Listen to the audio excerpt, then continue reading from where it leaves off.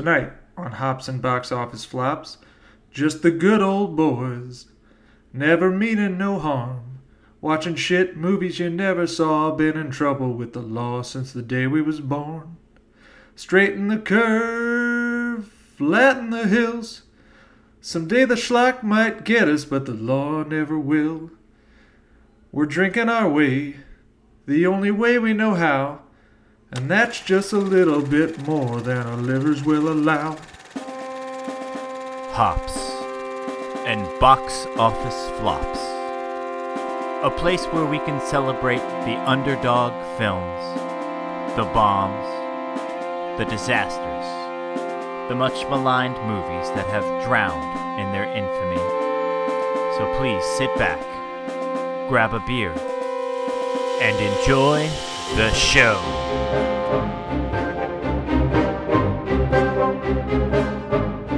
Hello and welcome back to the 76th episode of Hops and Box Office Flops, presented by RevengeOfTheFans.com. And tonight we welcome back those good old boys from Hazard County, Ross the Boss and J-Man of the Double Turn Podcast. Welcome back, gentlemen. It's good to be back. We've been looking forward to being back on this show for quite some time, so thank you for having us aboard for this very special episode. I'm thrilled. Anyone's happy to be back here. Most of the time, we have to drug people to be on this thing. No, man. Thankfully, I am 100% sober, so you will never have to drag me to be on this show. But that being said, I love being with you guys. We had an amazing time back in May, so it's great to be back. And let's knock it out of the park, gentlemen. All right. May. And as always, along with me on this car chase down below the Mason-Dixon line are Captain Cash. Yee, and I cannot stress this enough. Ha. And Boss Hog Sweat Rag, also Jessica Simpson's acting coach, Chumpzilla. Hey, I did the best I could. You know, personally, I was lobbying for Nick Lachey for the role, but whatever. He would look excellent in those shorts. Would he not? Oh, 100%. 100%. Drew Lachey could have been Enos. Anus? Anyway, moving on. So points of order, you can find the show on Facebook, Twitter, and Instagram at Hops and BO Flops. You can find myself at WriterTLK. Captain Cash, where can they find you? At CAPTCASH on most of your social media. And Chumpzilla? You can find me on Twitter at Chumpzilla8. And Double Turn, folks. Where can they find your podcast and you guys on the social? So we just hit our 2-year anniversary show that we just recorded. That is up on our different platforms: Spotify, Apple Podcasts, Google Podcasts, Stitcher, Breaker, Radio Public, Pocket Cast, and Castbox, and the Anchor app. You can also find our show on Instagram, the Double Turn Podcast. Ross the Real Boss 85 is my personal page. The one and only J-Man 19 is the J-Man's Instagram page. Awesome. Dukes of Hazzard, if you have the IFC channel, is currently airing there, so it's probably also on demand there. If not, you can rent it for $3.99. I thought about renting the unrated version, and then I realized it was only 3 minutes longer than the actual version, so how unrated could it actually be? I passed. Question. What the fuck is IFC? Independent Film Channel. Oh. Also, I did watch the unrated version, and I think it's about approximately 3 minutes of more topless stuff in that sorority house. That's about it. I'm still hung up that I thought it was Indiana Fried Chicken. So you're telling me that wasn't the cut with Nick Lachey in the Daisy Dukes? Sadly, no. That's the director's cut, and that has yet to been released. So hashtag release the Dukes of Hazzard director's cut. We've got the Snyder cut. Who the director is, do you? No, but we've got the Snyder cut. So let's get the guy who directed Dukes of Hazzard cut. Nick Lachey cut. Yeah. No. Stop right now. I want the Drew Lachey cut. I can tell you this: if there is a Lachey cut out there, it's gonna be a lot hotter than 98 degrees in this room. Bow. Nailed it. Hey-o! So much. Okay, so Chumpzilla, you were on beer duty. What are we drinking tonight for the Dukes of Hazzard? Well, Since I'm the pod's resident Georgian, I was tasked with selecting an appropriate brew for this movie set exclusively in the Peach State. For tonight's pod, I've gone with a beer from Kennesaw's Burnt Hickory Brewing. This is Drivin' and Cryin' Straight to Hell Session IPA. This beer was a collaboration between the brewery and the Atlanta-based and semi-famous band Driving and Crying. They had a gold record back in 1991. The beer is a very hazy IPA, and since it's a session IPA, the ABV is a very manageable 5.5%. It's, a hazy golden IPA with a very, amber appearance with a light head. It's not super hoppy. It's a tad bitter, but you do get some fruity / tropical notes.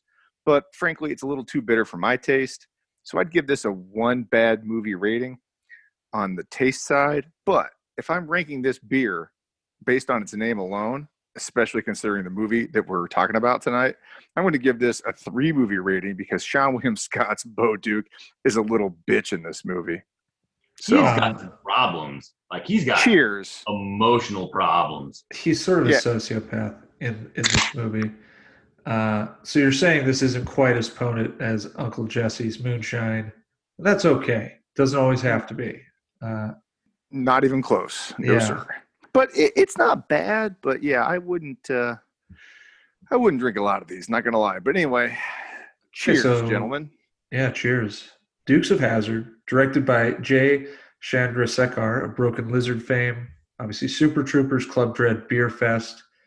All of his Broken Lizard compatriots appear at some point in the film, most of them in very minor roles. The movie stars Johnny Jackass Knoxville as Luke Duke, Sean Goon William Scott as Bo Duke. And whoa. Hold on. Your cultural touchstone for Sean William Scott is the Goon and not Stifler. I mean, that's fine. He does have a point. I felt like we had done it before, but then I couldn't remember if he was on the pod. Wait, what?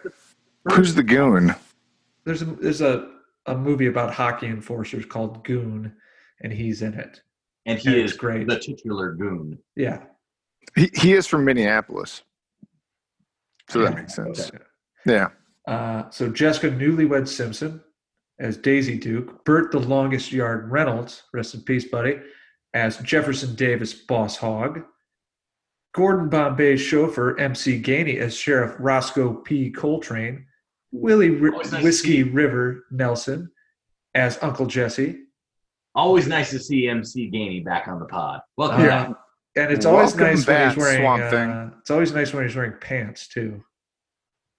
Sideways. Anyway. Hashtag sideways. Yeah. Hashtag Paul Giamatti. Hashtag why. Hashtag HTC. Yeah. The goddamn Lobster Johnson. No, THC. Whatever. And you've got James Syke Roday as Billy Prickett and Kevin Goddamn Brewery Heffernan as Sheep. That is the main cast. There's other people in there that you'll recognize. This movie has kind of a murderer's row of comedic talent. Yes. This movie was stunt casted with every single role, with just the funniest people that were alive in 2005, and yet somehow is not funny. What the fuck is this thing? I mean, that's sort of an overreach. Funniest people alive. I mean, there's very funny people in this movie. Fair. But Sean William Scott isn't like, it's not like he's out there on the road hitting the comedy clubs. He was in funny movies. Yeah, okay. But, okay, let me rephrase. Knowing who was available in 2005, you could pick any actors you want. Literally, you can have anybody. You would still choose the same cast. Well, no, here's where I'll call you out on that, Captain Cash. I like chocolate occasionally. I like whiskey most of the time. And I definitely enjoy olives. But if I throw those things into a blender, they don't taste good. This movie is a lot of things that individually make sense. Like, oh, that's a name. Oh, that's a talent. Oh, they're funny. Oh, they're incredibly attractive. But yet somehow when they're brought together, instead of forming Voltron, they just kind of hang out instead of and just Voltron, it under impress. It's one of the clones from Alien Resurrection. Kill me. Yeah. It's sort of like that thing at the end of The Fly. It's like, ooh, yeah, The no. Brundlefly. Just put the shotgun right through. Yeah, the Brundle fly, not the Grindle fly, the Brundle fly. Yeah.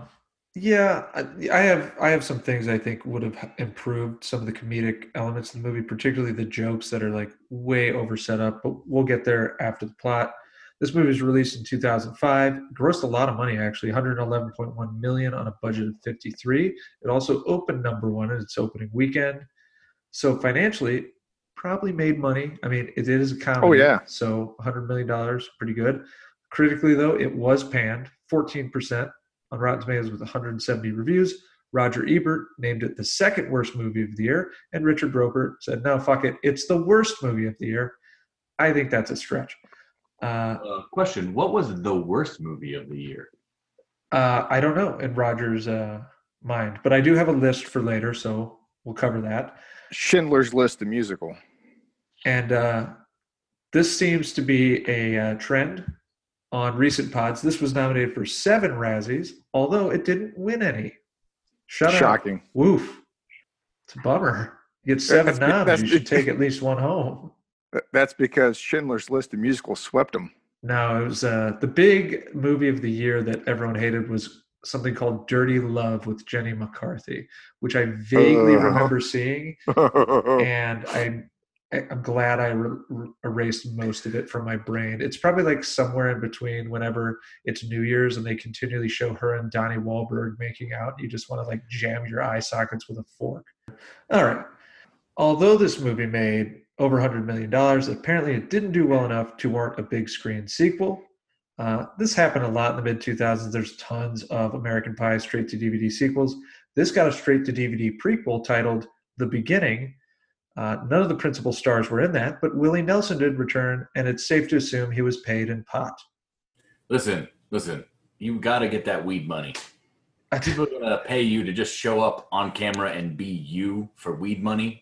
You show up and do that. I waited the entire movie for the scene where he was getting baked, and it finally happens at the end of the movie. Yeah, and I get the impression that, yes, Willie Nelson was totally in this for the weed money. He's like, you mean I get to say dumb shit for, a couple of weeks, and you're going to pay me how much? Yeah, okay, whatever. I'll say whatever you want.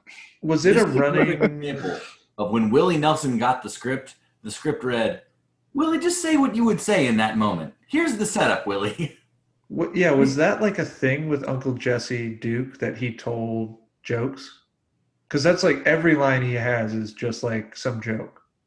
No, I think that was Ramathorn telling him like, hey, you know what, Willie? Here's the direction I'm going to give you. Shane Black's character in Predator? That's you.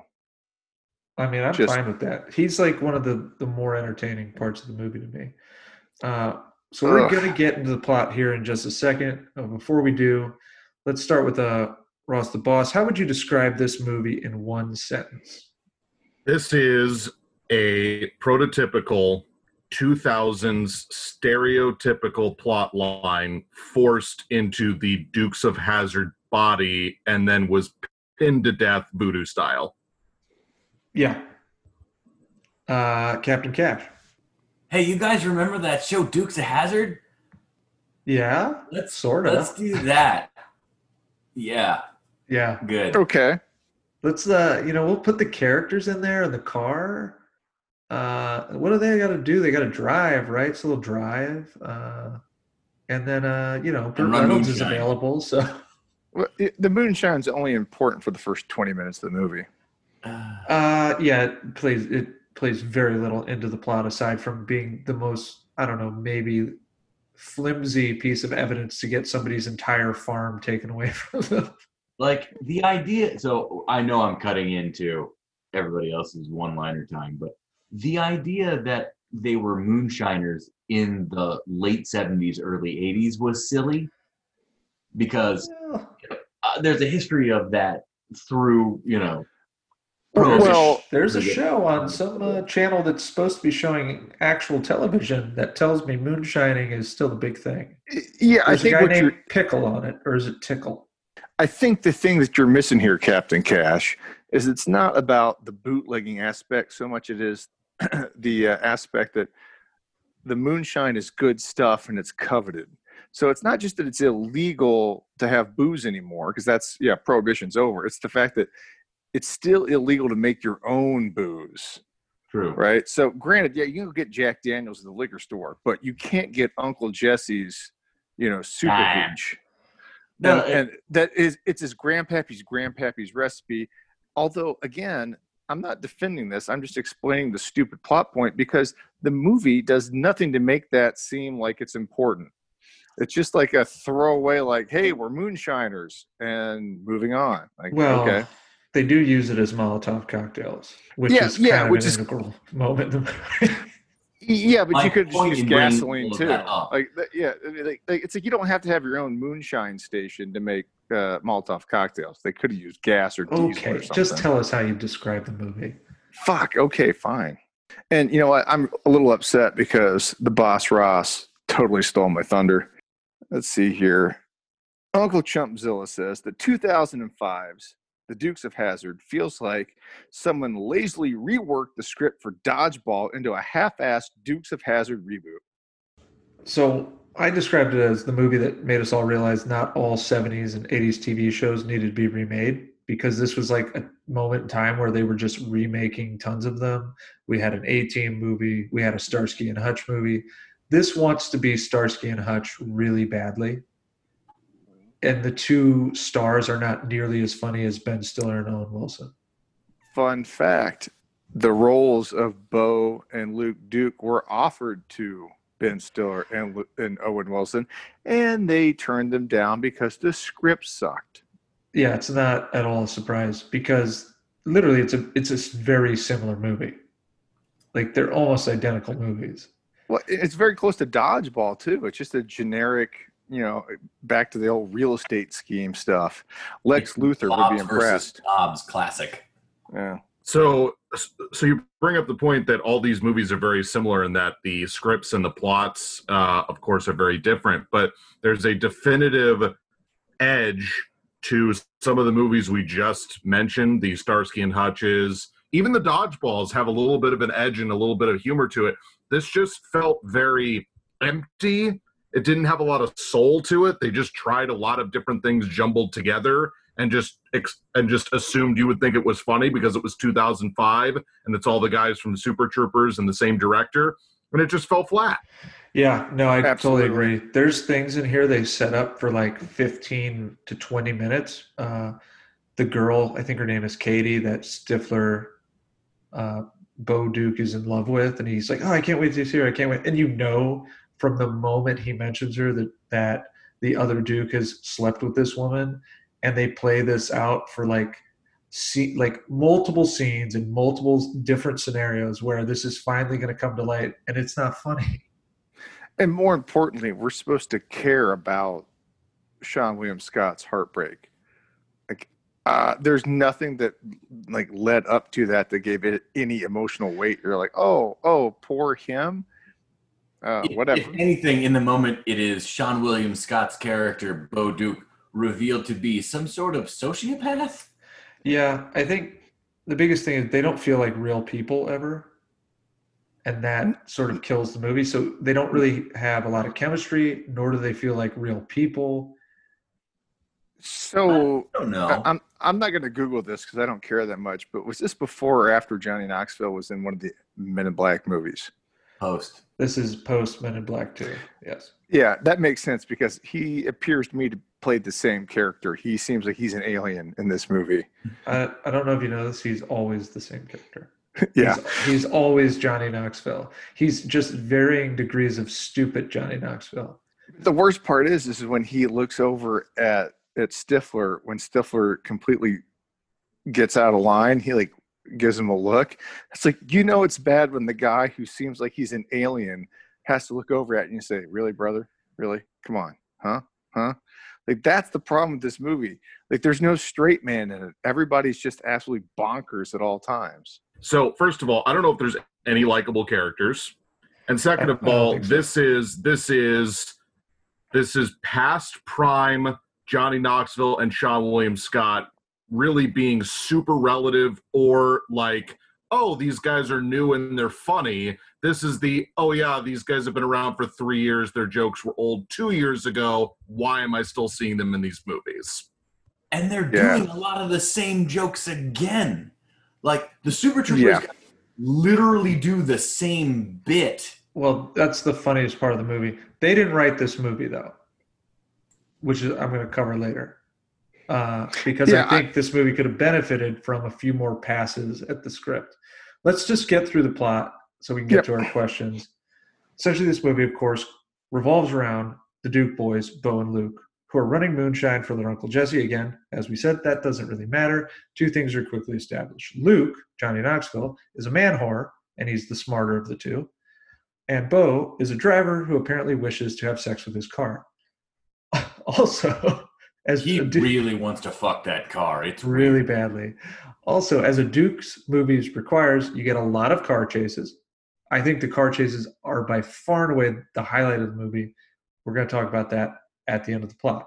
So they're running moonshine. They go to a bar. They run into this town legend, Billy Prickett, who also loves to drive and has won the same race as Bo many times. And he's literally only there to distract from Boss Hogg's evil plot, which is to siphon all the land of Hazard County away from people so he can mine it for coal. That's the movie, right? Like, strip mine it, the worst kind of mining. I think here's where the biggest issue with the movie comes for me, and I do have a question on it. They throw you into this film well into the feud between the Dukes and Boss Hogg. Now, the show came out in 1979. I never watched it. Chumpzilla, before we got on air, you mentioned you had watched it. But I think it's pretty safe to assume the audience they were shooting for, which is young adult males who like Jackass and like American Pie, are going to go see this. They have no idea what the Dukes of Hazzard is. So starting the movie in the middle of something that you have no idea the basis for doesn't seem to work for me, especially because Boss Hogg doesn't show up for the first 20 minutes of the movie. Yeah, I think if my memory serves correct, in the TV show, it's not super narrative driven. It's kind of like the A-Team, where it's like a very episodic deal. They just kind of get through whatever the problem they're facing in one episode. Like, that's kind of the formula. And the writers have gone on the record saying it's kind of like a country music formula. It's like it's country music song. They want to have a beginning, a middle, and end to every episode. It doesn't really. There's some arcs, some stuff carries over. For the most part, it's not really like a big sweeping narrative. But by that third act, we twist the meaning, and it just rips your heart out like a country song. Right, but sort of. Well, but anyway, so to your point, though, so I think the movie fits that model, but yeah, it doesn't hold up in modern times because you want more backstory, you want more context, and that this movie gives you none of that. You just know that Burt Reynolds is bad because the narrator tells you he's bad. And that's the problem, and I've said about many other a bad movie. Don't tell me, show me. They tell you a lot of stuff in this movie, but you don't see it. You just have to take it for granted and then go with it. And there's really not a lot of payoff for it. It's still not super satisfying in the end.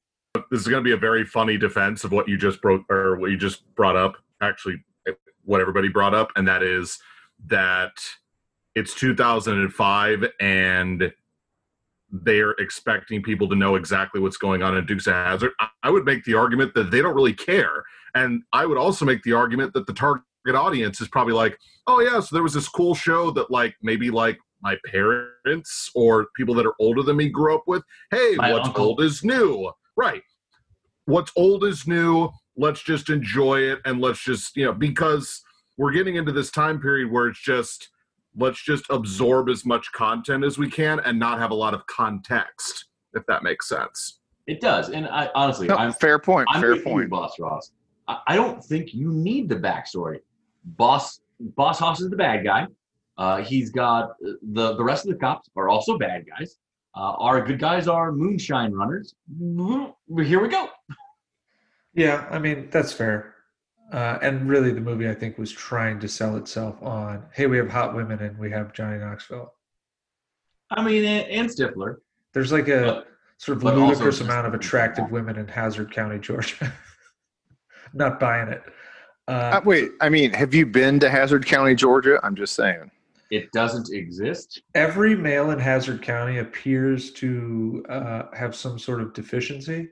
Sheev, Cooter, Roscoe P. Coltrane, Enos, and every woman they run into, for the most part, is insanely attractive. Well, some of the hot chicks came from Atlanta and Australia, so I'm not sure this holds up. That's true. One of them came from Australia. I couldn't believe they threw in the Australia thing. Although Linda Carter was, Linda Carter was a Hazard County native, so maybe points Hazard County. I don't know. I can't even talk about that. Wonder Woman is in this fucking movie. Yeah, Wonder Woman. She's another character that just doesn't matter, which is sort of the problem. She was also in Super Troopers. She was the governor in Super Troopers. She was. Yeah. Yeah, the Australia thing is like mind-boggling because they literally did it just so he could steal the joke from Dumb and Dumber. It's like, oh, this joke was good a decade ago when it was first done. And I'm sorry, I didn't research this at all. Was that actually an Australian actress? I don't know, but there's so many bad accents in this movie. That's where I'm going with it. I questioned that. I'm like, that does not sound like an Aussie accent at all. It's really hard for me to pinpoint who has the worst Southern accent because they're all so bad. Oh, no, it's very easy. It's Sean William Scott.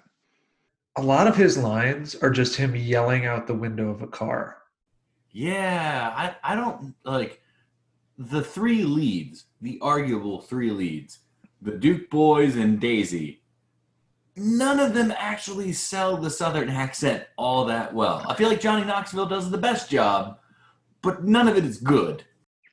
Nope, I give it strictly and directly to Jessica Simpson. Really?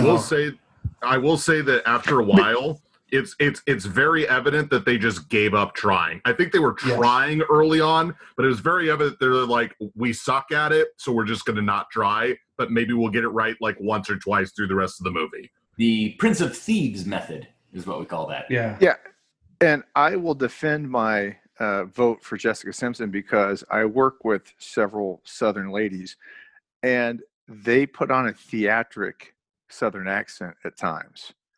And most of Jessica Simpson's lines are meant to be persuasive and over the top. Like when she's talking to people, she's putting on a front.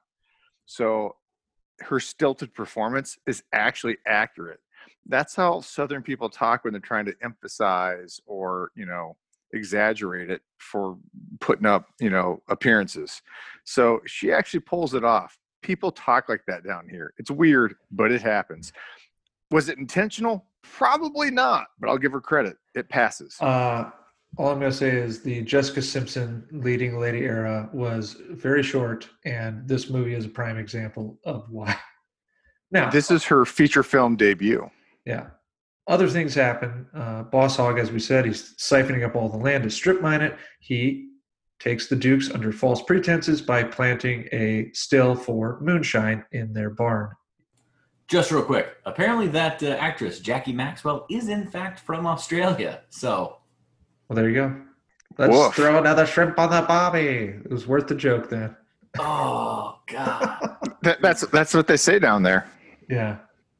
That was brutal. Gosh. Yeah, it is brutal. So after their barn is taken over by Boss Hogg, they decide to go investigate. They realize he has a safe, which doesn't seem that hard to break into, but apparently it is.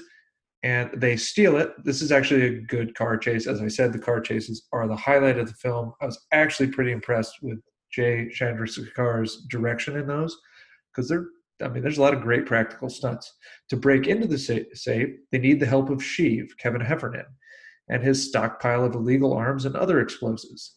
And he is the single highlight in this film. I love basically everything he does. He's still funny. Still I don't know funny. why, I because agree. nothing yeah. else is, but he is. He's funny. There's some other funny moments. I think there's just too many that don't land. Because I'll have a question later. I'll ask you guys what your favorite gag or joke in the movie was. We'll get there.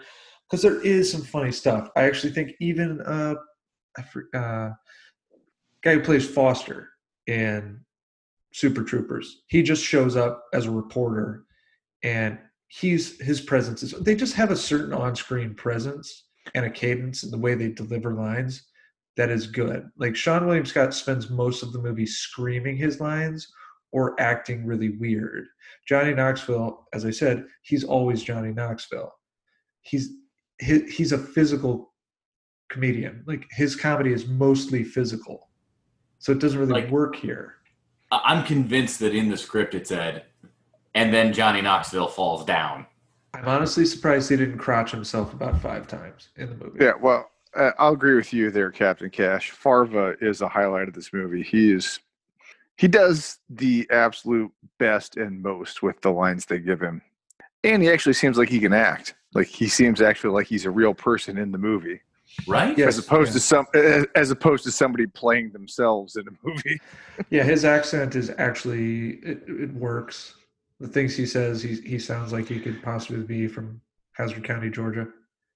I mean, it's over the top as hell, but I think it works. Better to oversell it than to not sell it at all, I guess. So I think my favorite Farva moment in the movie is at the end. I'm getting ahead of myself here, but I just want to throw it in there. When the crowd is throwing food at him for making an announcement with a bullhorn they don't agree with. And he kind of like, shrugs his shoulders and scurries away in shame, but he stops to reach down and eat some of the food off of the ground. And he looks back at them and he's like, "Don't you judge me." And then he runs off. It's like, that's good acting. It's funny. And that's not in the script. That's just him doing what he thinks that character should do. And it's like that's really entertaining. It's funny. It's like, oh, you see that, and it's like a visual gag. Yeah, you don't get that kind of stuff from the other characters in the movie. They're not putting that much nuance into their roles. No. But yeah, I mean, it's a small thing, but it get a kick out of it because, hey, the Broken Lizard guys, they're funny. They are funny people. On paper, this movie should have been funnier, as Captain Cash said earlier. Well, we'll get there. Yeah, moving on. Sheev breaks open the safe. They realize there's a whole bunch of soil samples in there, so they head down to the University of Georgia because Katie attends there. This is the woman that Bo Duke is Point of obsessed order. with. They're not soil samples, they're core samples. And they go north, not south. What? I'm a pedant. You go north to Georgia to get to Atlanta from Hazard County, which again is a fictional county that doesn't exist. I'm just being an ass. Get the fuck out. You're in timeout. Wait. Are you sure? I want you to think about this. You realize the movie we're talking about. You're talking about minerals. Get out. You're out. Well, hold on. Hold on. Boss Ross here. Hold on. I need some clarification. I'm 99% sure they're in the North Georgia mountains. They're in Appalachia. They're north of Atlanta. They do call themselves a couple of Appalachians. So there is only one point in the movie where they show a map of where they are because they're trying to figure out what Boss Hogg is doing, taking up the different farms and the different lands in the area. But I don't remember actually seeing the entire state of Georgia. So it was just like in this blob of Georgia somewhere. So I couldn't really tell where it was. But if we're saying they're in the mountains and they're in the northern part of Georgia, then you'd be right. But at the same time, they don't really specify that. So I don't really have a definitive answer either way, if that makes sense. So at one point, no, I got this. Yep. At one point, Bo Duke specifically says, "Oh, people are real nice up here, because it's north. It's north from Hazard County." Well, when they use the full-on General Lee as a gag, which they do with the Confederate flag on the hood throughout the movie, they refer to themselves as a couple of good Appalachian boys. Yeah, I think that might be a flub. So I'll just say this: if you go back to the original series, it was portrayed. Now we're getting deep. Yeah, it's portrayed as being in the North Georgia mountains. Okay, came for the deep Hazard lore. Welcome to the pod, Yeah, everybody. this is like the Sumerian. So Yeah, this Smilligren. is some real deep hazard cut. But to Captain Cash's point, the original TV show, the pilot at least, was filmed in Covington, Georgia, which is southeast of Atlanta. But I believe was meant to be up in the North Mountains, in the Blue Ridge area. So I would argue that even though Johnny Knoxville might have said up here, that's probably an error. I believe this is meant to be in rural North Yes. Georgia, up in the mountains. This is not by Florida. This is closer to Tennessee, because it'll come later, but that makes more sense with the actual source material for this. But anyway, Okay, moving on. So before Captain Cash nerded out, so they No, go. that was me, They go to the Guilty University as of charged. Georgia to have these samples checked. which is And LSU. That's when they LSU, discover. for the record. It's not UGA, it's LSU. They're in Baton Rouge. Okay. FYI. Yeah. Production notes. I was really curious about where they were. So I assumed it was a real college. Now I'm right. Let's be honest though, if they were going to go to a technical school in Atlanta, hey, newsflash dipshits, UGA's in Athens, Georgia Tech's in Atlanta. Oh, Moving Georgia on. Tech is downtown Atlanta. Yeah. You realize in the 5 minutes we've been discussing things that absolutely do not matter, we've put more thought into the state of Georgia and where the hell they were than the people who wrote this movie. I really like Atlanta as a town. I work there pretty regularly. So to my point, Captain Cash, that's why this movie is definitely in the North, regardless of what Johnny Knoxville says, because UGA is not in fucking Atlanta. But I will say the most realistic thing in this movie is that Atlanta traffic scene. That's legit. Yeah, You that's just sit fair. there and people flip you off. That happens. Well, that's also a funny scene because it's the original gag with the hood of the car because they have no idea that Cooter put roof of the car. Yeah. Roof of the car. Jesus, Headings. who cares? Combined. Yeah. Who cares? I am a General Lee pendant here. Pendant, pederast. Nope. Definitely No, not that. no, not that one. So that's where you first realize Cooter's put that on the car, and they get simultaneously cheered on by people who The are hoping dregs that of society. South is going to rise again, and people who think they're total assholes and they have no idea what's going on as they're stuck in Atlanta traffic. Anyways, Also very accurate in Cobb Yeah. County. Moving on. so on this campus, they find out it's for the coal. They've got to race back. Of course, there's the Super Trooper scene. I'll talk about that in a minute. There's just an incredible car stunt that happens here. They get back to Hazard County just in time for Bo to enter the race. I think it's Bo at this point. I don't care. And he ends up kicking Billy Prickett's ass in that race and ensuring everybody can get to the courthouse in time to dispute Boss Hogg's claim to all their land. Yes, that's his plan, ladies and gentlemen, to distract people with a road rally race while he steals all their land at the courthouse as if they wouldn't have been served some sort of summons to appear at the courthouse on that day, otherwise lose their land. That's how paper Given thin the state plot of the things, movie is that so surprising though? So It's almost it's kind of like when the state of Georgia conspires to strip people's rights to vote away while they're not paying attention. It's a pretty plausible plot. It's sort of plausible, but they also put up a roadblock to prevent people. This is like a one-road town. Well, okay. So, all you have to do is just remove the polling places, in the guise of No. cost savings. Okay, And Lex Luthor is very impressed. But Gene Hackman thinks no, this is a he's great plan. not impressed because Lex Luthor's plans all involve nuclear missiles and separating something from something else so he can have prime real estate. This plan is tiddlywinks bullshit compared to a Lex Luthor plan, okay? He's going to strip mine the smallest county in Georgia? Fuck off, Boss Hogg. Go strip mine someplace else. What's he going to He's going to make $2 million on this endeavor. Ned That's Beatty it. has the hardest part. Yeah, I'm off my Hey, soapbox about Boss Hogg. That is $2 million he would not have had without this plan. Okay, That's true. It makes perfect sense. And we all know that Boss Hogg is actually Burt Reynolds. Have you seen Burt Reynolds' toupee budget? That's not going to pay for itself, brother. Well, at least I'm his just toupees saying. look nice. We've had some bad toupees on this show. So in this courthouse scene, even though they've broken, I don't know, approximately 15 to 20 different laws, they've thrown Molotov cocktails at police cars, they've rammed police cars, they've done a series of insane shit. They get pardoned by Governor Applewhite, who's played by the great Joe Don Baker, who low key says the most sexist thing in the movie. And this is a pretty sexist movie during the end credits bloopers, where he goes, "Every time I stare at her tits, she cracks up." Yes. It's Wow. like, oh, Joe Don, no. I was going to mention that, but that was super uncomfortable.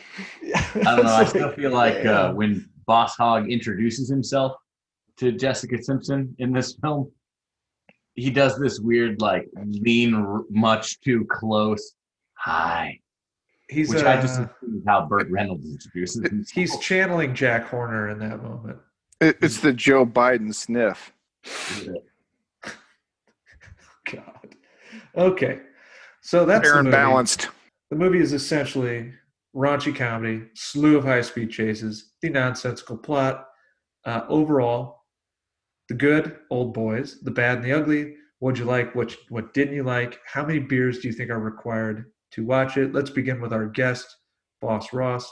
We should note that the J-Man had to step away. We're hoping he is able to come back before the end of the pod. All right, so I'll start with the good. I thought that the car chase scenes were very well done, very well coordinated. I thought that the scenes with the actors in the cars, although they may have been over the top and ridiculous, it added to the fact that they incorporated the General Lee throughout the entire movie, which is one of the most iconic, if not the most iconic part of that show and this movie. So I thought they really did a good job because this movie is so fast-paced and they try and throw so many things at you so quickly. There's no room to really develop anything. So why not just make everything with the cars and make that stuff cool in amongst these small funny bits that they do. The bad parts, the script is awful. The plot is awful. Some of the characters are completely nonsensical and completely useless. And the ugly is that this movie could have been and should have been a lot funnier, especially with the source material that they're given.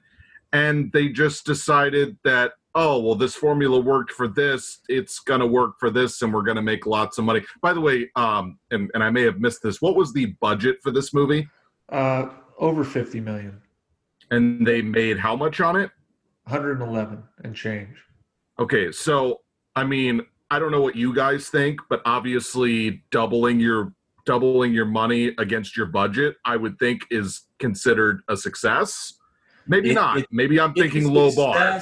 But qualified because it kind of depends on what was the level of marketing done. Okay. So regardless, it's not like they, lost their ass on this movie when it came to money. And it's not like they didn't turn some sort of a profit. But I really felt like this was just a missed opportunity. And unfortunately, in this era of 2005, it was a very transition time when it came to styles of comedy, styles of the genre in general, and the fact that there were so many different remakes and so many different options for that, it never really distinguished itself as, hey, this isn't just another remake that you're going to go watch and go pay in the theater. It's just, we hope that you care that it's in the same style as X, Y, and Z movie. So really, to me, it's just more of a missed opportunity than anything else, and that's what my ugly is for this movie. I feel like that's fairly definitive. I can't. That's almost exactly what I would say for the most part. I mean, this is a movie that you had all of these great parts. You had the team from Super Troopers. You had 3 leads that were all pretty much at the height of their powers or close to it. You brought in people like Willie Nelson. And you got Smokey from Smokey and the Bandit to be the bad guy. And all together, it still sucks. I mean, it's essentially Smokey and the Bandit 3. And we know how bad Smokey and the Bandit 2 was. it's the dark it's the dark future world of Smokey and the Bandit, where Smokey, wait, I'm sorry, the Bandit has decided to be the man. I just Wait, is this Cannonball Run 4? Cannonball Run 4. Honestly, Yeah. if you put That this would be it. entirely in the car and you just did those sort of chases around their interplay, it'd be pretty awesome, despite the script having severe issues, because the car chases were great. I I love honestly, it's a comedy, but it literally repeats jokes. Like, and I understand some of that can be homage, and you're kind of like, oh yeah, it's like they did the thing and the thing before, but that's not that funny. So I just, yeah, it's the script. I don't think the actors were terrible for it. It didn't gel. Chumpzilla. Yeah, I think I'll agree with Boss Ross to a certain extent. I think this movie, on paper, it makes sense. Like, it should have been better. You had a good concept, and you could have made this into a fun action movie with car chase and stuff like that. But because of the sensibilities of the time, they felt obligated to try to shoehorn it into a formula. And I think the casting hurt it, because you got a bunch of people together that didn't really care about the movie. They're just like, oh, hey, this is great. We're going to do one of these remake movies. It's going to make money. Don't worry about it. So there's just like a lack of passion and interest in the project. So it was just kind of a bunch of people going through the motions, not really caring about what they were doing. I mean, that's the impression I get. And the expectations weren't that high, so they didn't rise to the occasion. They just said, hey, we're going to give you a mediocre remake movie of an existing property, and we're just going to lazily execute it, and we'll cash the checks. I guess that's kind of my impression. So anyway, Well, the audience was there. I mean, this opened number one. It made over 30 million in its opening weekend. Oh, it had hype. It had hype. On paper, it had hype. I mean, once people saw it, and yeah, it has elements of the show. It does use the General Lee to its full extent, which it really needed to. That is the iconic thing of the show. You're right. It has the narrator that voices over elements of the movie. It's just that there's no real story to it. And for a movie that is really centered around the two brothers, you just don't. They're not very likable, and that kind of hurts it. Now, I didn't hate the movie. I don't like it. I don't hate it. I certainly don't think it's the worst movie of 2015. And I say that because here are some of the other movies of 2015. Alone in the Dark. UA! Uva. Yeah. Dirty Love. He's with Jenny Uva. McCarthy. He'll be Uva till I die. Yeah, which we mentioned. And Dirty Love, by the way, did win the Razzie for Worst Picture. The Fog. Awful. The remake of The Fog, not the John Carpenter Fog. Son of the Mask. A Sound of Thunder. If you've never seen that, good God, the CGI is terrible. Cheaper by the Dozen 2, and Yours, Mine, and Ours, which is the worst version of Cheaper by the Dozen 2. So this is a crowded field in 2015. Yeah, I think this was just at its core a lazy adaptation of an existing property. And I think everybody involved was just hoping that, hey, this is a name they'll recognize it. It should carry us through. That's not enough. There just wasn't enough behind it. Yeah. Anyway, sorry. So how many beers? Because I would say like 3 to 4. It's not bad enough to like require more than that. It's just not very good. You're not going to laugh a whole lot. But the car chase scenes are great. Like there's a lot of great practical stunt work, and you see that in the outtakes at the end. Like they were destroying these cars left and right, and it's kind of awesome. And I sincerely apologize. I know I went first and I did not give my beer rating on y'all's show, so let me officially apologize for that. I will say 3 beers myself. I love most of the stuff with the cars. Again, that was the total highlight of the show of this movie for me. So I'll say 3 pretty confidently when it comes to for beers for this show for this movie. Captain Cash. I have to get in like I have to feel like I'm 19 to think any of this is cool. So this is a 5 beer movie for me. The notable exception is where they do the shot where Jessica Simpson appears to step on the camera, and I'm like, oof, this better not awaken anything in me. At that point, 0 beers. But for the rest of it, 5, probably 5. Oh, geez. Welcome Cooter to the pod. Wow. Okay. Yeah. And we learned something about Captain Cash today. Listen, Very I learned interesting. something about myself.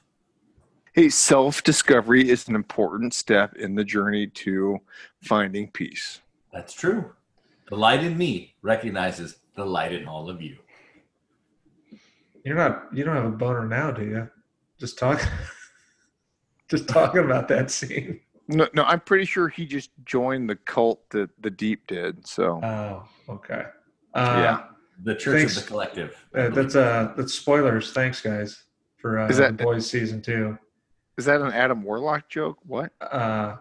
So Chumpzilla, how many beers? Oh, 4 beers. At 104 minutes, I'll give this movie 4 beers. It's not awful. It's entertaining at times. It's dumb, but it's dumb fun. So Okay. 4 beers. That's fair. I think we're all pretty much on the same page, aside from Boner Jams, who chose 5 I beers. said 5. How far off? 5 beers and 1 3, 4, Viagra. 5. If It's you- all kind if you- of in the- if you it's cleared not all your good, but I can thetans feel yet? it. Yeah. Are you okay? You're not running hot right now, are you?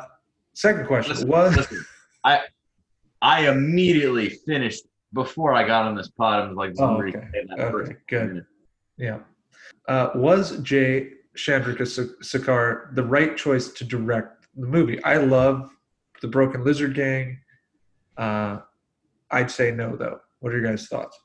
Well, so here's my thought, though. I mean, the problem here isn't necessarily directorial, because as we've established, what they needed to nail for the 2 hillbillies from Georgia drive a fucking souped-up car around is some sweet driving scenes. And there are some sweet driving scenes in this. So I think he did fine, but you can definitely feel that this movie is the result of Super Troopers being a massive success in 2003.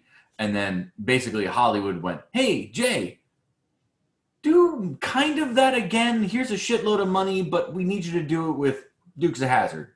Yeah. He's like, I'm not going to say no. Do I look like an idiot? Yeah, see, that's sort of my point. Like, if you're going to hire him, you have to let them do what they do best, not give them a shit script and say, okay, direct this, but with your sensibilities. Like, if they would have written this, I guarantee it's a lot funnier. That's true. It's also R, but it's a lot funnier. And he did nail the car scenes. So, I mean, it was nothing wrong with what he did. It's just, what are you going for? Because if you're going to hire the director of Super Troopers and the writer of Super Troopers and then say this has to be PG, but make it like Super Troopers. Well, no. This PG-13. is a hard R, is it not? No, it's PG-13. Oh, whoops. Yeah. I definitely got the unrated version then. Because there's just a lot of boobs out of nowhere.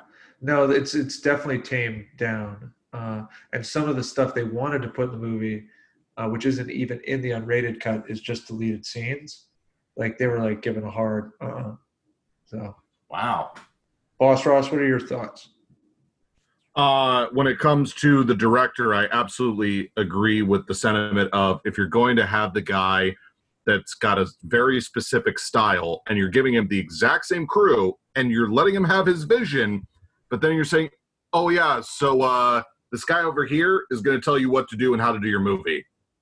That's exactly what this movie. Now, again, I said before, and I apologize if I'm beating a dead horse here, but this was such a lost opportunity with just the source material of you could have brought that style of humor to 2005 with the twist of this crew and this vision and this director, and they just decided, nope, we're not going to do that. So I agree that I don't think it's the director's fault that this movie sucked. So I think they did the best that they could with what they were given. Yeah, I mean that's totally fair. It's not like there's a lack of vision. Like, the shots are good. Of course, all the tracking stuff, all the car stuff is so great. He just doesn't have anything comedy wise to really work with. totally underrated part of this movie, and I apologize if I'm totally jumping the gun. I really liked the soundtrack to this movie. I thought it fit through the very fast pace of this movie, through the setting of the movie, through the theme that they were going for. I actually really enjoyed the music that they used to the setting of what they were going for. I thoroughly enjoyed it. This is the most dad rock 70s Southern country rock and roll thing. The only That's thing okay. was Sweet Home Alabama. They never played Sweet Home Alabama, so I'm cool with it. I don't think you can for a movie based in Georgia, though, without. Oh, you absolutely can't. Yeah. No, that gets no Leonard Skinner. I'm actually shocked they didn't play in a slower down scene. Oh, wait, there weren't any of those. If there was, they could have played Midnight Train to Georgia. Yeah, this movie is on some serious uppers throughout the entire thing. For sure. So I think the biggest deficiency this movie has in the soundtrack department is there's no Allman Brothers. Come on. Augusta, Georgia, represent. That's that. You know what? You're right. But I still like the soundtrack for the most part. Oh yeah, no, it's not bad. Fun needle drops for sure. Jumpzilla, thoughts on whether Jay was the right choice, or do you? I'm going to say no because I think he struggled to manage the non-Broken Lizard cast. He needed to give Sean William Scott and Johnny Knoxville more direction. I just feel like he was out of his element with those guys. I'm going to try to get into his head here a bit. I feel like he wasn't secure enough being a big-time Hollywood director to actually tell those dipshits to cut it out and do what he wanted, whereas he's still able to do that with his guys.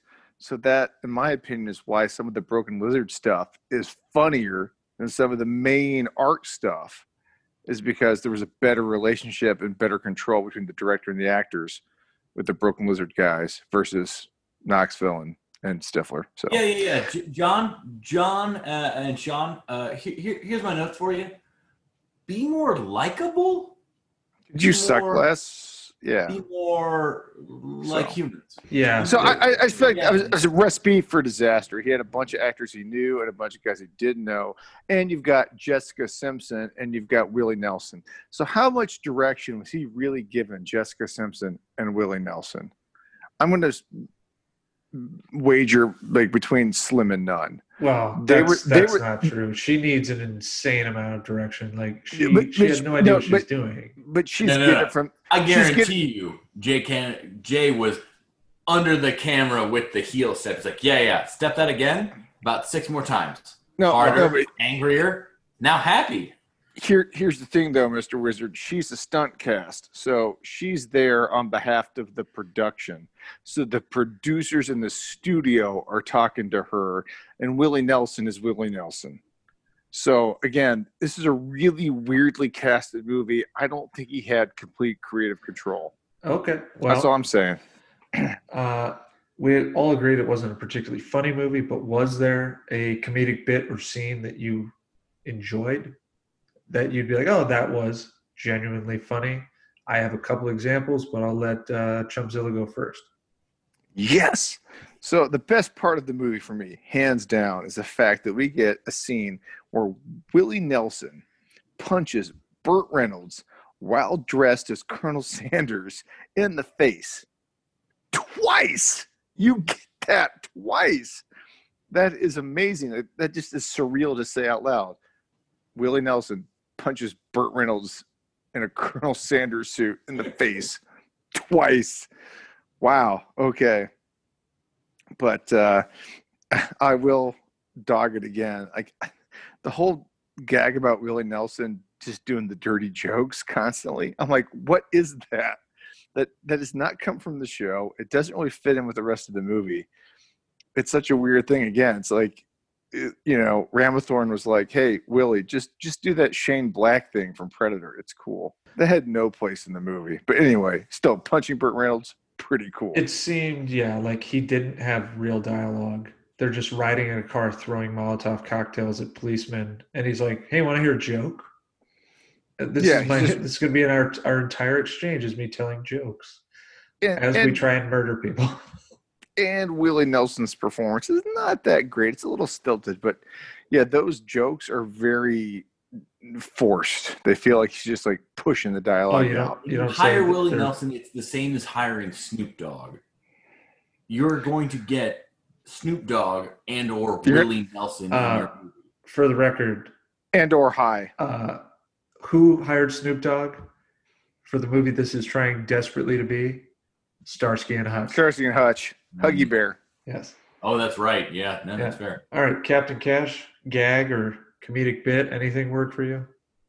I really appreciated the setup of the armadillo. Go get me that armadillo. They make great hats for fending off government mind control. And then eventually you get to see the armadillo hat. I thought that was pretty entertaining. And they make good soup bowls, so Yeah, and soup bowl. Which there aren't armadillos in Georgia, are there? Yes. So, as a Southern transplant, that is perhaps one of the most shocking things that I have discovered. Armadillos are, native to Georgia.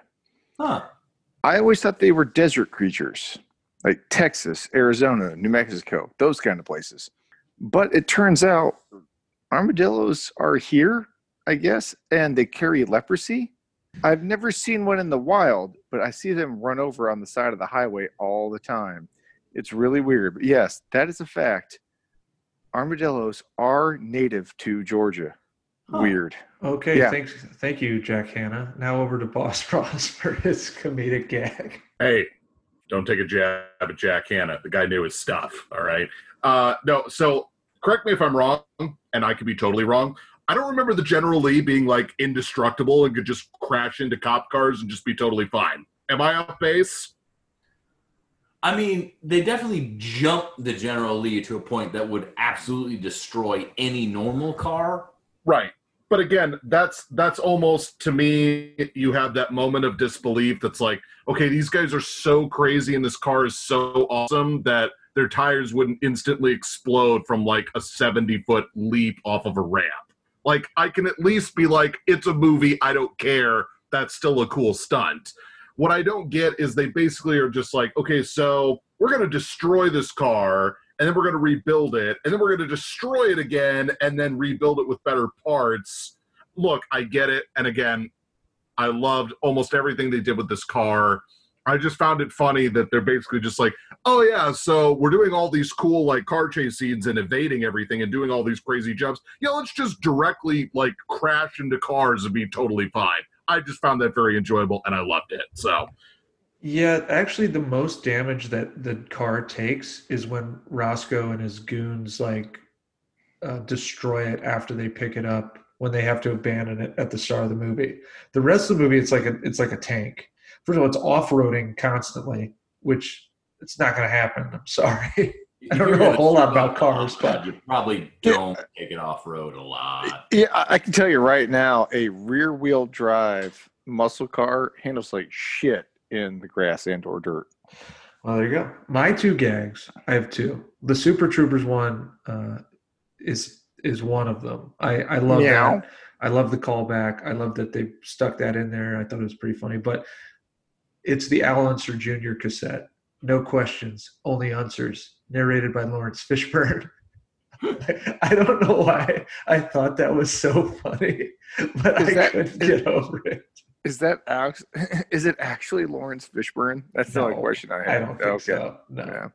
So I have to imagine that the guys that did Talladega Nights watched this movie and took notes. Well, Because- Talladega Nights was what, 2006, right? If Yeah. they did, they threw them all away. Yeah. I think there's still some of the weird. There's some weird interplay between those two movies. I mean, So again, in my weird like genealogy of these bad movies, it goes like Dukes of Hazzard, it goes Dodgeball, Dukes of Hazzard, Talladega Nights. It's just a natural progression. Wait, you have Dodgeball as being worse than the Dukes of Hazzard? No, I mean genealogy, like sperm, like inspirations, the genetics. Dodgeball.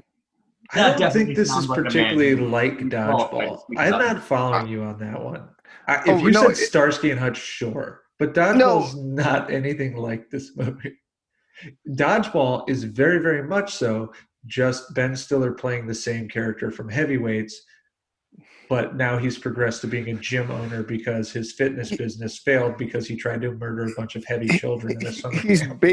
He's basically Boss Hogg trying to outwit his opponents to gain the property rights to their resources.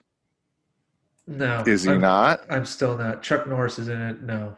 Maybe if Steven Seagal was in it, I'd give it to you, but no. But then he'd shit his pants. That'd be a different movie. So our last question, before we take our first break, as this is a remake of an old TV show, what is one show you would love to see translated to the big screen? Whoever would like to start. You know what? I'll just jump in since I guess perhaps I'm being given the floor. This may be an unpopular choice because they technically already did it and it sucked. And I desperately want them to retry again. And that's Miami Vice. Absolutely not. It's Miami Vice. No. They need to try that again because whatever they did in the movie adaptation of that show was so far beyond any vision that anybody had.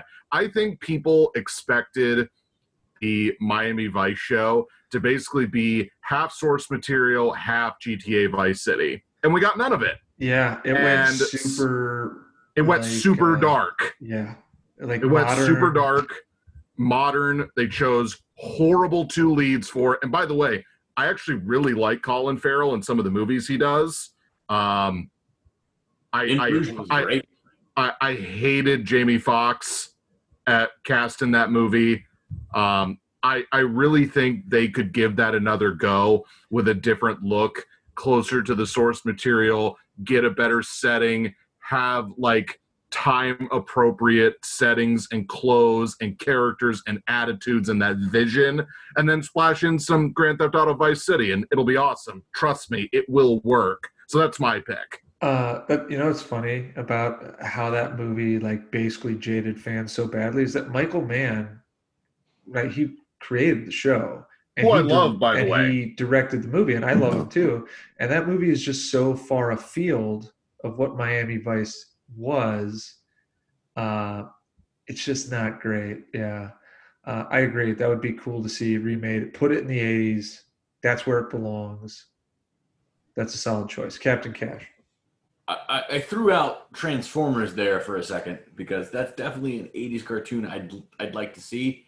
We kind of got that with Bumblebee. So my immediate reaction, we've only had fucking 7 movies. Is this another one of your recommendation things? No. We've had remake these movies and we get every 2 years. All been terrible except Bumblebee, which was set in the 80s. No, wait, no, hold on, stop. I'm going to defend Captain Cash for just one moment. The first 15 minutes of Bumblebee is the best Transformers movie.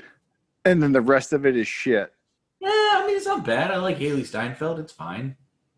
No, it's like literally awful. It's like whatever. No, the first. Okay, let him finish his recommendation. We know it's going to be something we've already seen. The first 15 minutes is what Michael Bay should have done for the other 11 Transformers movies. Captain Cash. Have you never seen a Michael Bay movie? He doesn't do anything with nuance. My point was, what I would really like to see redone is Thundercats. Because as we've established, you take cats that are sort of human and you make them photorealistic and you just get this insane goddamn thing that is literally sanity breaking. That's basically why I'm on this pod. Thundercats, but like all caps, cats. Okay, I'm down for that. Skimbleshanks. Jellicle. Oh! Chumpzilla.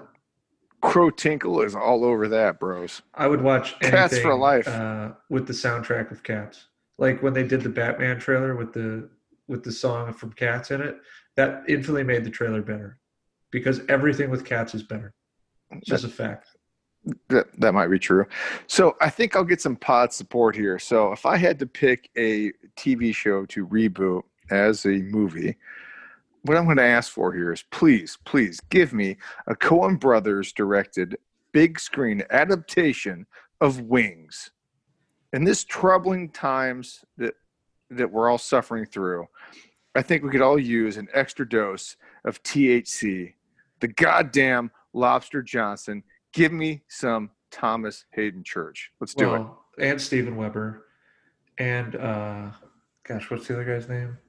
He was the voice of Superman many times over.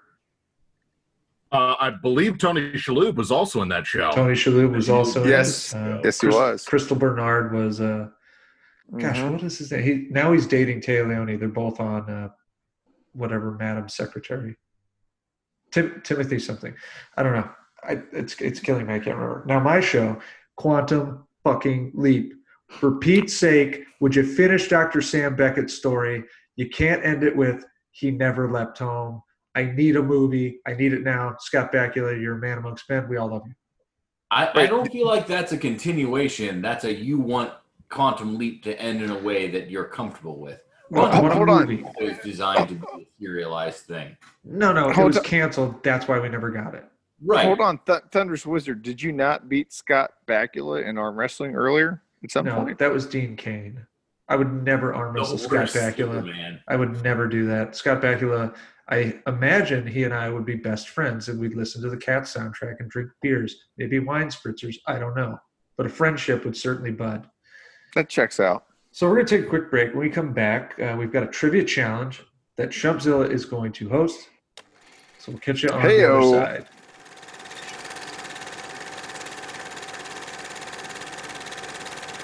Hello and welcome back to the 76th episode of Hops and Box Office Flops, presented by RevengeOfTheFans.com. We are doing the Dukes of Hazzard, and along with us tonight is Boss Ross from the Double Turn podcast. We unfortunately lost J-Man early in the pod, and we'll have him back on at some point. So we were going to have this be the Double Turn versus Hops and Box Office Flops. We'll instead make it just every man for himself. Quick aside, Tim Daly wings. Tim Daly.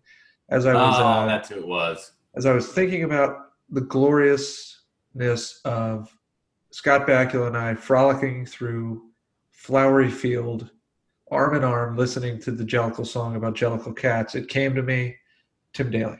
So, Chumpzilla, you are going to lead the quiz, so why don't you introduce us to the rules and the name of it? All right, well, welcome back to Hops and Box Office Flops. Broadcasting from deep in Hazard County, Georgia. Breaker 1. Might be crazy, but I ain't dumb. Crazy Chumpzilla coming at you. Anybody home on the Hazard Net? We've just arrived at the competitive portion of our Dukes of Hazzard pod, and it's time for Crazy Cooter's Dukes of Hazzard Trivia Challenge. Now, prepare yourselves, gentlemen. It's the standard format. We've got 5 questions, multiple choice, and tonight you're playing for a case of Uncle Jesse's moonshine. The chime-in phrase is tighter than a tick's ass, but I'll also accept Crazy Cooter. Are you ready? Yeah, I'm ready. Let's do this. Crazy Cooter. Boss Ross, I'm not feeling the love. You ready to go? I'm a Crazy Cooter. Let's go. Actually, he's probably more ready than either Captain Cash or myself. All right, gentlemen. Well, here we go. Question number 1. The movies Bo and Luke carry on the tradition of the Duke boys using bows and arrows instead of firearms, but it doesn't explain why. Why don't the Duke boys use firearms? Is it A, they were big Batman fans? B, they made a promise to their late mother? C, Uncle Jesse forbids guns in the house? Or D, they're on probation? I'm a Crazy Cooter. Captain Cash. I presume it is the same reason as save Martha. Their late mother prevented it. I am sorry, sir. That is incorrect. You know that Martha doesn't die in that movie, right? You idiot. Well, not that Martha. The other Martha's already dead, but whatever. Crazy Cooter. Oh, It's Thunderous Wizard. What say you? Uncle Jesse doesn't allow guns in the house. That is also incorrect. He has a gun in the I movie. thought Wow. he did. Yeah, and they're in the car. Jeez, Why would okay. the house matter? I just thought he All threw right, Molotov cocktails. He's like, fuck guns. I just blow shit up. Boss Ross, please save me from this. I'm Would gonna, you like me I'm to gonna- repeat the? I can. Excuse me. I can repeat the remaining answers if you'd like. Yeah, go ahead. Okay. The remaining answers are: they were big Batman fans, Okay. and they were on Or- probation. Well, I think it's obvious. It's D. They're on probation. That's correct. The Duke boys are on probation for moonshining, and they don't want to get a felony, so they don't carry guns and break the probation or something. I'm just a good old boy. That's right. Let's go. You never meant no The harm. only way That's they know right. how.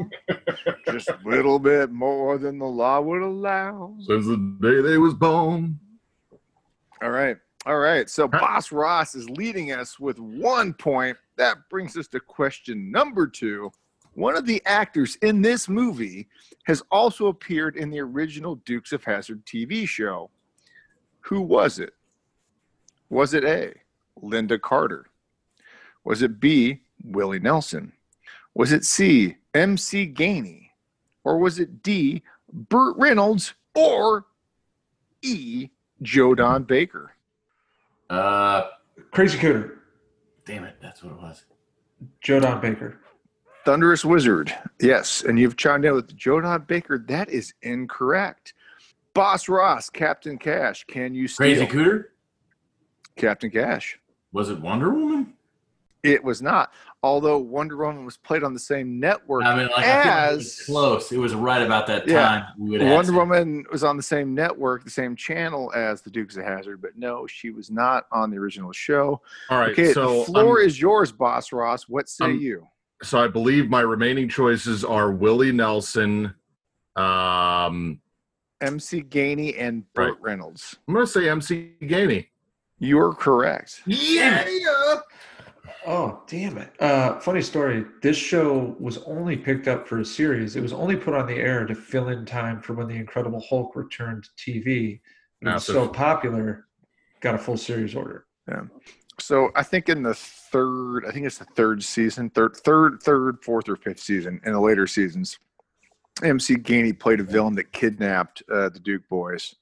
So yes, he had to appear in the TV series and the movie. So that is 2 points to the Boss Ross. Captain Cash, Mr. Wizard, you guys are struggling here. And we're now on to question number 3. Which of the following horror directors was initially offered the director's chair for the Dukes of Hazzard movie? Was Jordan it A? Peele. No, sorry. Way before Jordan Peele. It would have worked great, though. That would have been a different movie. Was it A, Robert Rodriguez? Was it B, James Wan? Was it C, Eli Roth? Or D, John Carpenter? Crazy Cooter. Boss Ross, James Wan. you are wrong, sir. I am sorry. That would have been my guess. It's right about the right time.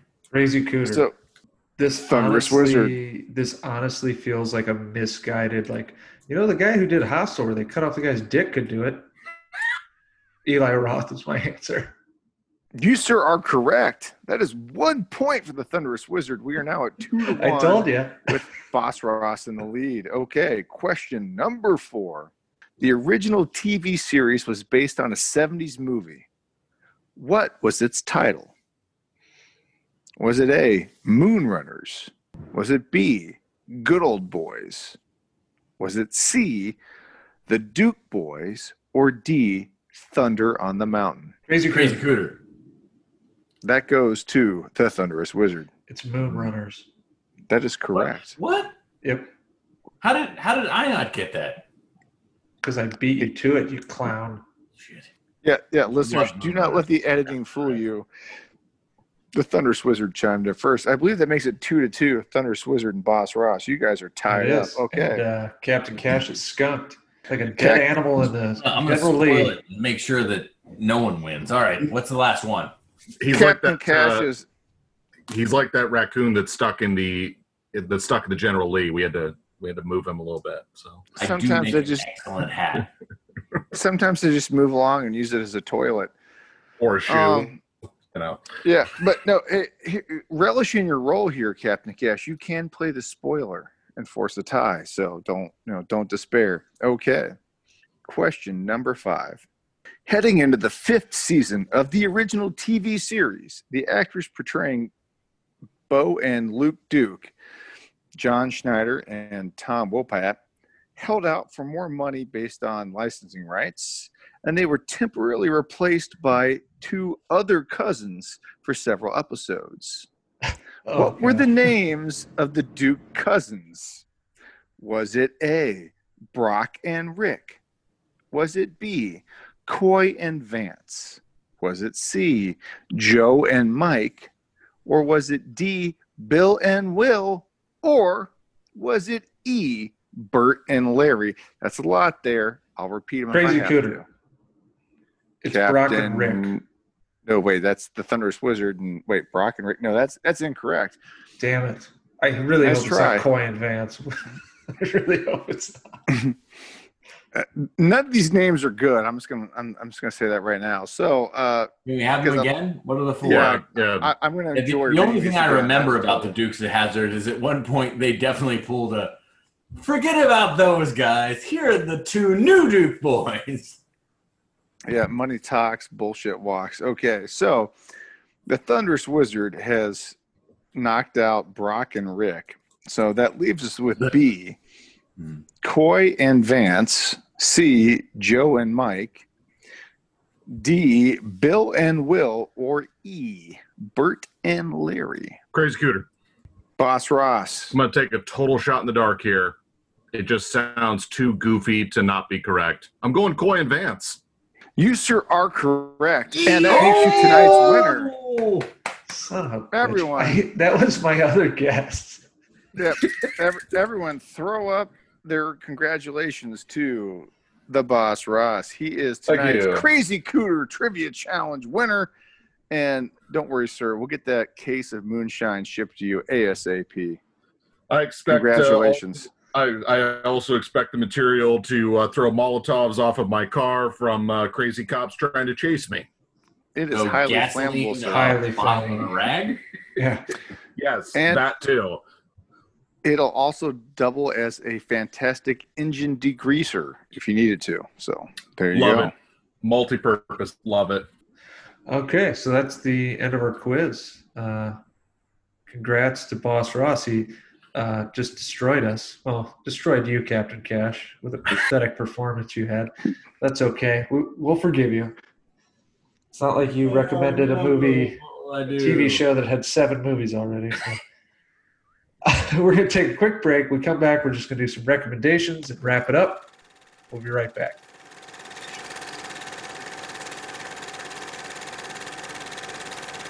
Hello and welcome back to the 76th episode of Hops and Box Office Flops. We've come to our final segment of the show, recommendations. As a benevolent host, we will defer to our guest, Boss Ross, from the Double Turn podcast. What do you recommend for this week? Okay, so this is going to be totally off the wall and maybe very random, but I have been searching the deep dives of the different streaming services that I do use for content and for shows that I've really been getting into. Of course, the J-Man and I, we do our wrestling show, and another thing that I think has been lacking when it comes to sports in general is the fact that we've not had a lot of good boxing. UFC and, of course, wrestling have kind of taken that over. So there is a show on Netflix that I very much recommend. It is called Megalobox. It's basically about this guy that's an upstart fighter in the undergrounds, and essentially he wants to become like this big name and raise his rank to win this big tournament and be known as this really great fighter. And again, there's only one season. It's 13 episodes. It's very quick. It tells a very good story. It actually showcases like some good boxing stuff in it. Again, I'm not saying it's going to blow you away, but if you want something that has to deal with something, in this case for me, that I'm interested in when it's good when it's good and when it's done well, the choreography, the acting, the script, everything like that. So if you want something short for something that maybe you might not be totally vested in, or just something that you want that's simple, that tells a good story, I'd go with Megalobox from Netflix. That's my recommendation for this week. Cool. Jumpzilla. My recommendation this week is a much better comedy set in rural Georgia. I'm going to recommend Adult Swim's Squidbillies. It's been running since about 2005, and it follows the mildly illegal exploits of the anthropomorphic squids living in the fictional Dougal County, located somewhere in the North Georgia mountains, much like Hazard County. The show's head writer is the co-creator of Aqua Teen Hunger Force, Dave Willis. So that gives you an idea of the humor and the tone of the show. I realize the lead actor has just been basically canceled because of some anti-Black Lives Matter comments he's made on Twitter or social media or whatever.